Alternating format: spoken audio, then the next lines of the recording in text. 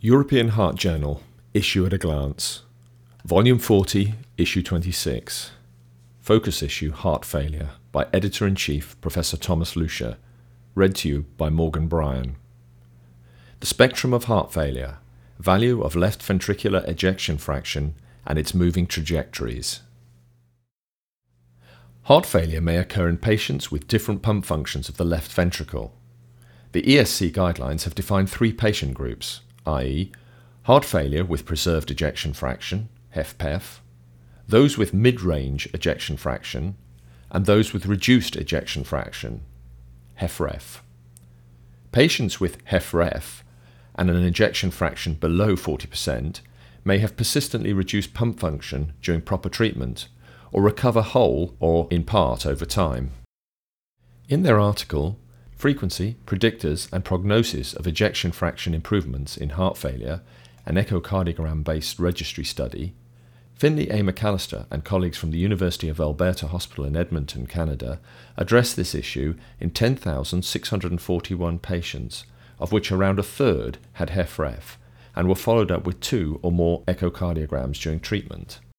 Mean ejection fraction, or EF, at baseline declined from 30% to 29% on the second echocardiogram in those with persistent HFrEF, i.e., less than 10% improvement in EF, but improved from 26% to 46% in a third of these patients. On multivariate analysis, female gender, younger age, atrial fibrillation, cancer, hypertension, lower baseline ejection fraction and hydralazine were associated with EF improvements of greater than or equal to 10%. Those patients also had lower mortality, hospitalization, emergency room visits, LVAD implantations or cardiac transplantations as compared to those with persistent HFrEF. Thus, patients with recovering HFrEF are younger, more likely females or hypertensives, or having atrial fibrillation or cancer, and they do have a better prognosis compared with those with persistent HFrEF. These intriguing results were put into clinical context by an editorial by Sanjay Prasad from the Royal Brompton Hospital in London, United Kingdom. In addition to effective heart failure drugs, cardiac resynchronization therapy, CRT, ameliorates symptoms and outcome in selected HFrEF patients with wide QRS complex or those with atrial fibrillation after node ablation. However, the very long-term outcome of such patients surviving the first few years after receiving CRT has not been clarified. In their article, Very Long-Term Survival and Late Sudden Cardiac Death in Cardiac Resynchronization Therapy Patients, Serge Boveda from the Clinique Pasteur in Toulouse, France, investigated 1,775 patients with ischemic and non-ischemic dilated cardiomyopathy who were alive 5 years after CRT implantation, especially with regards to sudden cardiac death. Over a mean follow-up of 30 months beyond the first 5 years, mortality was 27%. The annual age-standardized mortality rates of CRT-D and CRT-P patients were 40.4 and 97.2 per 1,000 patient years respectively.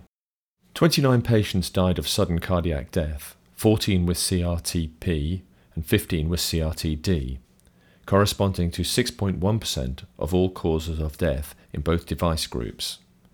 Specific annual sudden cardiac death rates were 8.5 and 5.8 per 1,000 patient years in CRT-P and CRT-D patients, respectively, with no significant difference between groups. Death due to progressive heart failure was the principal cause of death in around half of the patients, whereas approximately 1/3 of deaths were due to non-cardiovascular death.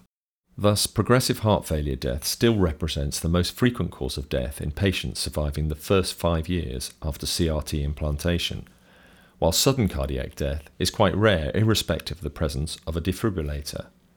These intriguing results are further discussed in an informative editorial by John Cleland from the Imperial College London in the United Kingdom. Obesity is a growing problem worldwide and associated with significant morbidity and mortality, among them an increased risk of heart failure, but a reduced risk of stroke and atrial fibrillation. Roux-en-Y gastric bypass or gastric sleeves are the only convincingly effective treatment modalities for morbid obesity, but their long-term effects are not well described. In their article entitled Surgical Obesity Treatment and the Risk of Heart Failure, Christian Karlsson and colleagues from the Sahlgrenska University Hospital in Gothenburg, Sweden, analysed data from the Swedish obese subject study to investigate whether bariatric surgery reduced this risk. They identified 4,033 obese individuals with no history of heart failure, of whom 2,003 underwent bariatric surgery and 2,030 received usual care. In the follow-up of 22 years, heart failure occurred in 188 of the participants treated with bariatric surgery, and in 266 of those receiving usual care, corresponding to a hazard ratio of 0.65. After pooling data from the two study groups, the quartile of subjects with the largest weight loss after 1 year, i.e. minus 41 kilograms, displayed the greatest risk reduction with a hazard ratio of 0.51. Thus, compared with the usual care, bariatric surgery is associated with reduced risk of heart failure in severely obese. These clinical relevant findings are put into context in an editorial by Nicholas Feiner from UCL London, United Kingdom. Takotsubo syndrome, or TTS, is an acute cardiac syndrome with left ventricular dysfunction due to microvascular constriction and myocardial dysfunction. TTS is also associated with arrhythmias, stroke, and death. In the manuscript, Cardiac Arrest in Takotsubo Syndrome, Results from the Intertac Registry, Christian Templin and colleagues from the University Hospital Zurich in Switzerland determined the frequency, clinical features, and prognostic implications of cardiac arrest in TTS. Of 2,098 patients, 103 patients, or 5% with cardiac arrest and known heart rhythm during cardiac arrest, were evaluated. Compared to patients without cardiac arrest, those with cardiac arrest were more likely to be younger, of male gender, and to have apical type TTS, atrial fibrillation, neurological comorbidities, physical triggers, and longer corrected QT interval and lower left ventricle ejection fraction on admission. Overall, 57% of patients with cardiac arrest at admission had ventricular fibrillation tachycardia, while 74% of cardiac arrests in the acute phase eventually had asystole and pulseless electrical activity. Patients with cardiac arrest showed a much higher 60-day mortality of 40.3% and a 5-year mortality of 68.9% than patients without cardiac arrest, 4% and 16.7% respectively. T-wave inversion and intracranial hemorrhage were independently associated with higher 60-day mortality after cardiac arrest, whereas female gender was associated with lower 60-day mortality.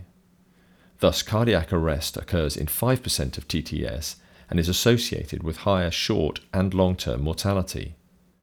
These novel aspects of TTS are further discussed in an editorial by Ilan Shaw-Wittstein from the Johns Hopkins Hospital in Baltimore, Maryland, USA. Currently, heart failure patients are mainly classified according to their left ventricular ejection fraction. Whether this is an oversimplification is discussed in a clinical review entitled The Continuous Heart Failure Spectrum, Moving Beyond an Ejection Fraction Classification, by Gilles de Coylenard et al. From the University of Antwerp in Belgium. Initially, seminal randomized clinical trials use HFrEF patients to select high-risk populations to enhance statistical power. However, this may not be appropriate for such a complex syndrome. Connotations such as HFrEF, HFpEF, and more recently even heart failure with mid-range ejection fraction, assigned based on arbitrary left ventricular ejection fraction cutoff points, have even arisen as separate disease entities, implying questionable distinct pathophysiologies. Thus, the paradigm of classifying heart failure according to the left ventricular ejection fraction may be misleading. Rather, heart failure is a heterogeneous syndrome in which disease progression is associated with a dynamic evolution of functional and structural changes, leading to unique disease trajectories and creating a spectrum of phenotypes with overlapping as well as distinct characteristics.